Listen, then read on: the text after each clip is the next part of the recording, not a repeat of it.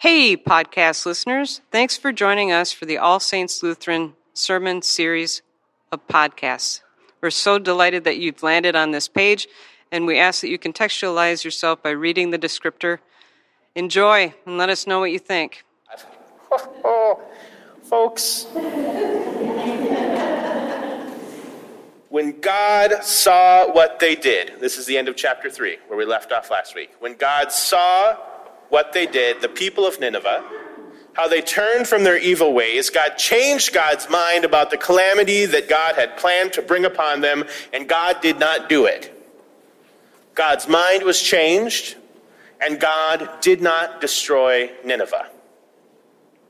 But, we read in verse 1 of chapter 4, this was very displeasing to Jonah, and he became angry.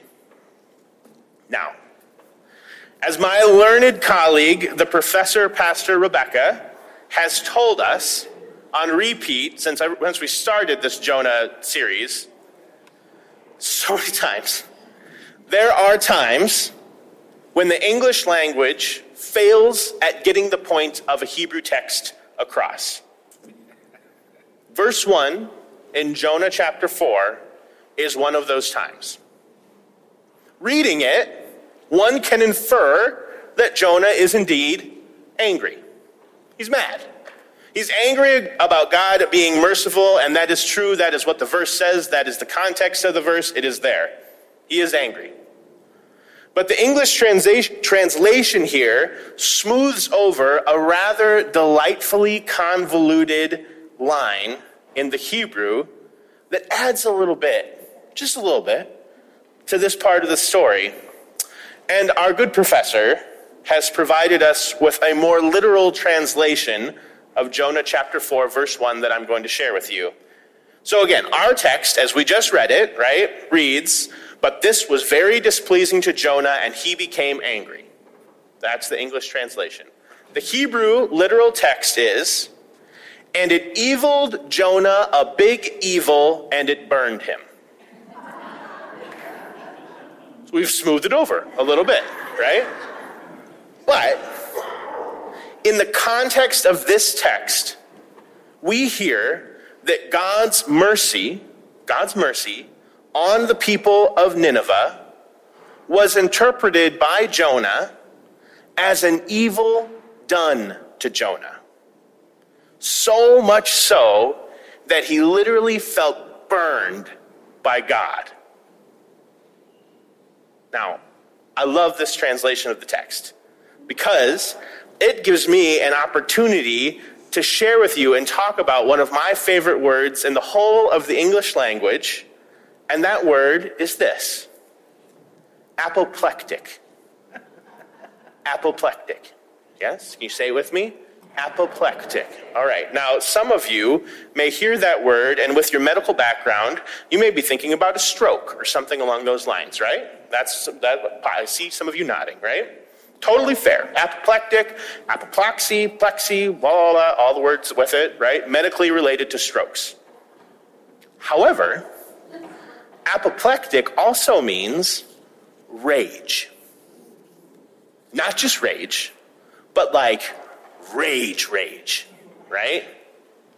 Like the blind, voiceless rage that you feel when you are so stinking mad that you can't even think straight. That kind of rage. It is the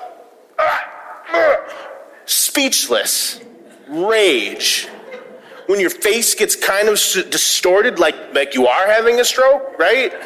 And you literally cannot find the words to describe your anger. Apoplectic. That's Jonah in chapter 4, verse 1. He is so mad at God that he does not have the words.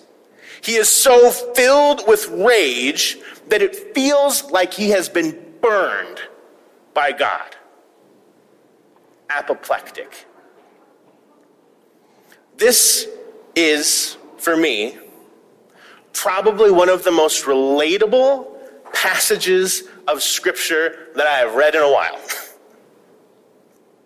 Because, people of God, beautiful, wonderful saints of God, faithful people gathered here tonight, we want God to be merciful, right? Right? Yes? Yes? Okay, good. We preach it, we proclaim it, we love it. The mercy of God is something that we sing about and pray about and teach about. It is something that we name and we claim and we love about God. We want God to be merciful, but not to them. Right? Last week, Vicar Erica reminded us that the people of Nineveh were the enemy. They were the them. They were the bad guys. This was the capital city of the Assyrian Empire. These are the folks that came in and sacked the Israelite cities again and again and again and sent people into exile. These were the bad people. These were the people who not a single good Israelite was ever going to say, oh yeah, let's hang out with them and have coffee, right? Like, these are the ones who do not deserve mercy in any way, shape, or form. Nineveh didn't deserve mercy, and according to Jonah, Nineveh didn't even deserve a warning about the possibility of being destroyed. They just deserved destruction.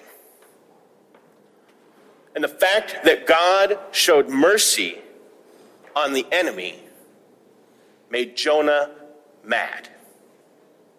Apoplectic mad.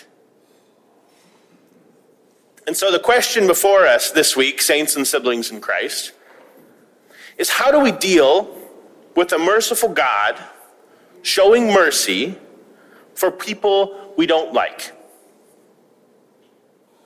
How do we deal with the fact that when God offers mercy and forgiveness to all, that means y'all, and it also means all of them too? Now, the wonderful thing for me is that I don't have to answer that question for you tonight. You just have to sit on it and deal with it, because it's a sucky question to have to sit on and deal with, but that's the text, and that's just what it is. You can blame the vicar. She came up with this whole Jonah idea. But that's where it ends. That's Jonah chapter 4, and there's not a chapter 5. That's the end of the book. That's the end. This is it. We're done. That's Jonah, right there.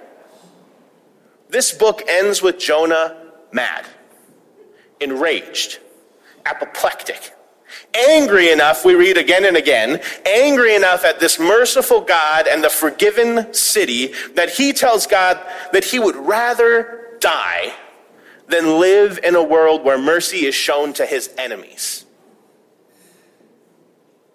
Jonah embodies our theme of Lent this year, unfinished. He isn't ready. He's not prepared to deal with what God is up to. He is not ready for a story of community that includes his enemies.